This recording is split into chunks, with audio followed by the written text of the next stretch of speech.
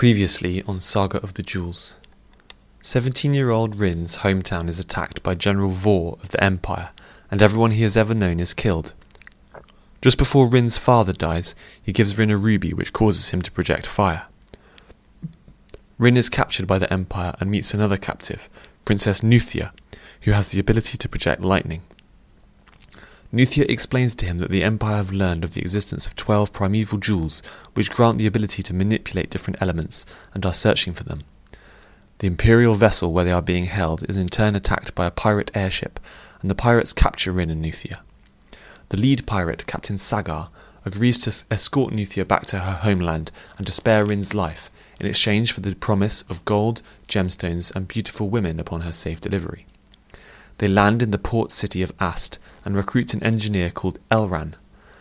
Ast is then attacked by the Empire, who are using the Fire Ruby to invade the continent and search for more of the jewels. Rin, Nuthia, Sagar and Elran flee the city together, but are then attacked by a bounty hunter, Vish. They manage to subdue the bounty hunter, but Nuthia is gravely wounded in the process. Rin beats Sagar to the hunter's mount and rushes Nuthia to the nearest town, where he finds a healer, Cid, a mysterious old man who saves the princess's life with his arts and asks to join the travelling party, saying that he believes it is the purpose of the One, the god that he and Nuthia each worship.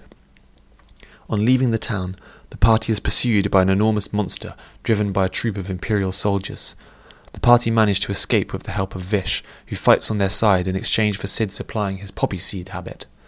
Cid reveals that he was once a member of another adventuring party who set out to find the 12 primeval jewels, but failed. The party press on to the capital city of Syrah, where they ambush some Imperial soldiers and steal their uniforms in order to sneak onto a sleeper train bound for Nuthia's homeland. They make it aboard successfully, but then Rin gives them away when he comes face to face with General Vore on the train and is unable to prevent himself from attacking him. The party are thus forced to escape from the train by leaping into a river it is passing.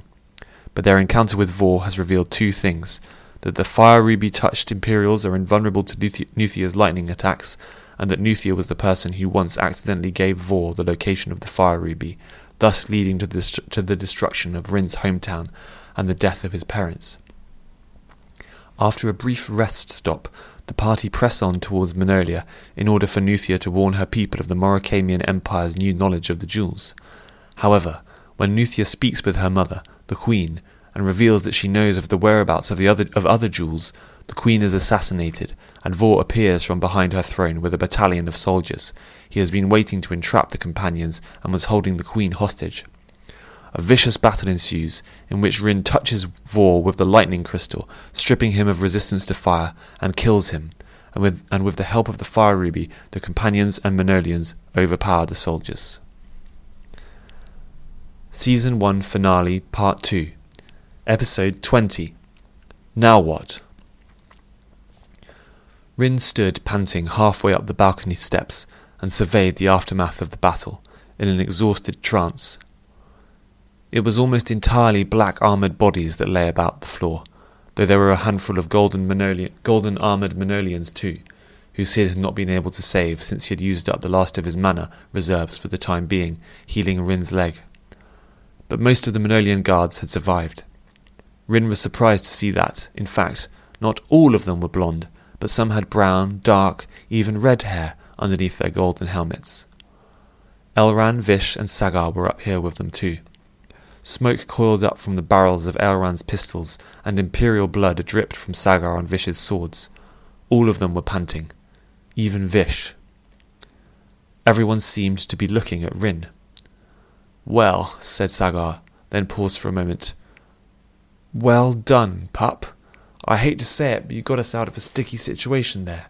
If you hadn't got the ruby off that Imperial officer and got it to the ladies, then boosted up here to distract the soldiers until they arrived. Well, thank you." A thank you from Sagar. Anything was possible. Rin was too battle-fatigued to appreciate it properly at the moment, though. "Yes, thank you, young man," said one of the Minolians, who had long brown hair. She sounded almost as reluctant to say it as Sagar had been, if not more so. "If it hadn't been for your intervention, we might have lost our princess, as well as our queen." "Princess?" "Nuthia," Rin said, realizing she wasn't up here with them. She was still down on the ground floor of the throne room, next to the throne, kneeling on the dais, her face buried in her mother's neck. When they got down there, they all stood in a circle around her. Nobody said anything for a while. Nuthia stayed where she was. Rin knelt down next to her and tried to whisper. Nuthia, I'm really sorry you lost your mother, but are you going to get up? No response. Cthulhu came and knelt with them too, and spoke equally quietly.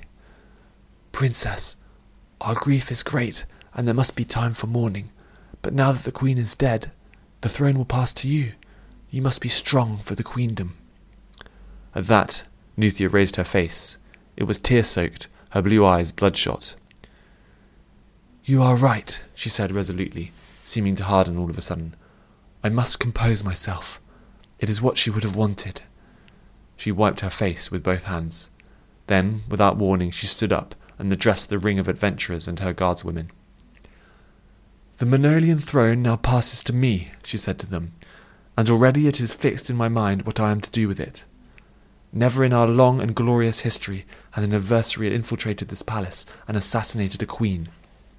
We must make sure that nothing like this ever happens again. That's why I am leaving tomorrow on a quest to find the rest of the primeval jewels before the Emperor of Morocamia. What? Said all of the other Manolians at once. Do not forget yourselves in the presence of your new queen-to-be, Nuthia said sternly, her eyes flashing. The whole reason this came to pass is because the Morocamians were after our lightning crystal. As long as it remains here, Manolia is not safe. You heard that, Imperial General. They know of other jewels already. The Emperor will clearly stop at nothing to get his hands on them. But we have the advantage now. We have 2 jewels, and 2 more who are jewel-touched. The Emperor must be stopped, not only for the sake of Manolia, but for the sake of the whole of Mid itself. We must find the remaining jewels before he does. That is why I am leaving with the lightning crystal, to do just that. As he listened to her, Rin was surprised to discover that he was inclined to agree. What Nuthia was saying felt right, and once he knew that, he also knew right away that he must join her. What else was he going to do with his life now? His hometown was still destroyed. There was nothing left for him to go back to in Efstan, and he had finally achieved the goal that had brought him here. Mother, father, hometown, found Vor, got Vor, forgave Vor, killed Vor, stay with Nuthia, find the jewels, save the world. But Princess, one of the Manolians was saying, if you leave us, who will govern the queendom? Cthulhu will serve as regent while I am away, Nuthia said without hesitation. She has been a strong and loyal friend to me for a very long time. I trust her judgment implicitly. But Princess, said Cthulhu, I want to come with you. Yes, said another of the guards, we all want to come with you. We will muster a mighty Manolian army and make war on Morocamia. For Queen Nuthia, said another, and raised her weapon. Queen Nuthia, they all said together, and raised their spears in unison. No, Nuthia said, and they lowered their spears again, looking like chided children. First, I have not been coronated yet, and second, this quest does not call for an army or a great show of strength. I will need to operate covertly, seeking out the jewels one by one, and warning their owners of the Emperor's intent, without being detected by him. Then who will you take with you? Said Cthulhu. I would take those who helped me to return here, and who made it possible to defeat the Imperials who infiltrated the palace. She turned to Sagar, Elran, Sid and Vish, who were all standing next to each other in the circle. She didn't look at Rin. Sagar was the first to respond, and held up both his hands in front of him. Whoa now, just wait a second here. I believe I was promised gold, jewels and beautiful women in return for bringing you safely back here. Isn't that right, Princess? Yes, I suppose I did promise you those things, Nuthia said with a sideways glance, to a chorus of gasps from her assembled countrywomen. She gestured with her hands to them to calm down. Let's see then, she said pensively, and Rin detected just the faintest note of mockery in her voice. Well, gold we have aplenty in Manolia, and we shall be taking lots of it, as we shall need lots on our journey, to look after our airship and stay stocked with supplies. Jewels we have too, the fire ruby and the lightning crystal, and as for beautiful women, well, I am not unattractive in appearance, am I? Understatement of the century, Rin thought. though he didn't like that Nuthia was pointing this out to Sagar. "And Elran is beautiful too, in her own special way." "Thanks, princess girl," said Elran, "I think." "So really, you will have everything you were promised as a reward if you come with us on this quest." Rin noticed how she said us. Who did she mean when she said us? Did she mean him and her, or the others, or all of the above? "Now hang on," said Sagar, getting worked up, pointing a finger at Nuthia. "This is not what I signed up for. That is not what I thought you meant when you promised me gold, jewels, and beautiful women, and you know it." "Well," said Nuthia thoughtfully again, biting her lip, "I suppose you could stay here if you wanted. As I said, there is a lot of gold in Minolia, and there are some jewels of the non-primeval variety here as well. I would even give you some to send you on your way with, Sky Captain. But with regards to the beautiful women—" She became more serious for a moment. "Well, yes, I am afraid to say I may have misled you there somewhat. My apologies." Now Nuthia was apologizing for something. This truly was a day of impossible happenings. "I mean," Nuthia went on, back to her slightly more playful tone, "there are lots of very beautiful women in this country too, but they won't allow themselves just to be given to a man. I suppose you could commit yourself to the service of a woman who would have you and see if you could win their affections over time, but there is no guarantee there, I'm afraid." Sagar looked from Nuthia to the Minolian guardswomen that stood assembled with them. One of them winked at him. Another made a little meowing noise and playfully waved a hand at him like a cat pawing at a toy. "Urgh," said Sagar as he turned back to Nuthia. He had turned purple. "What's more," said Nuthia, "I would really rather prefer it if you came with us, seeing as in order to get around on our quest we will be needing your airship." "My ship?" exclaimed Sagar. "What about my ship? How do you know where my ship is?" "Well, you heard Vor, didn't you? He managed to get a single ship into Minolia to get his audience with my mother. He stole your airship, didn't he? I assume that it is therefore somewhere around here." "My ship," said Sagar quietly, looking off into the distance. "Furthermore, if you come with us, although I can only promise you at present the company of 2 beautiful women, I will pay you monthly for the use of your ship, in addition to the substantial fee that you are due for safely delivering me back to my homeland." Sagar continued to stare at nothing for a while. Eventually, slowly, his eyes came back to the princess. "In that case, I can't believe I'm saying this, but... all right then. I must be crazy. I want a lot of gold for this." "You will have it," said Nuthia. "An excellent choice, Sky Captain." Her eyes moved one person along the circle.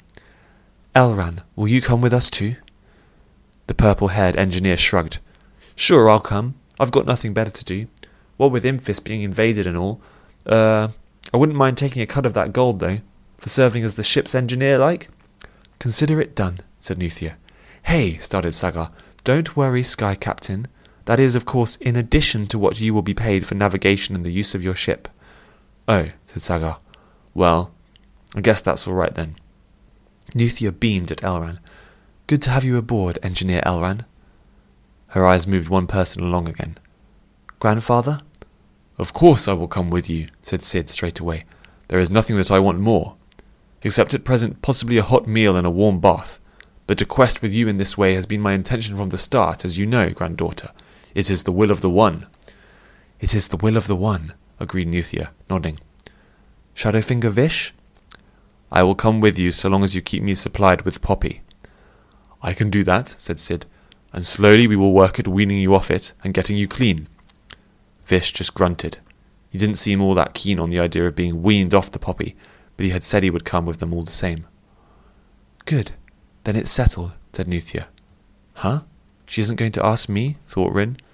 "Guards, have chambers made up for my companions. I want them in the finest guest rooms, the ones in the East Tower.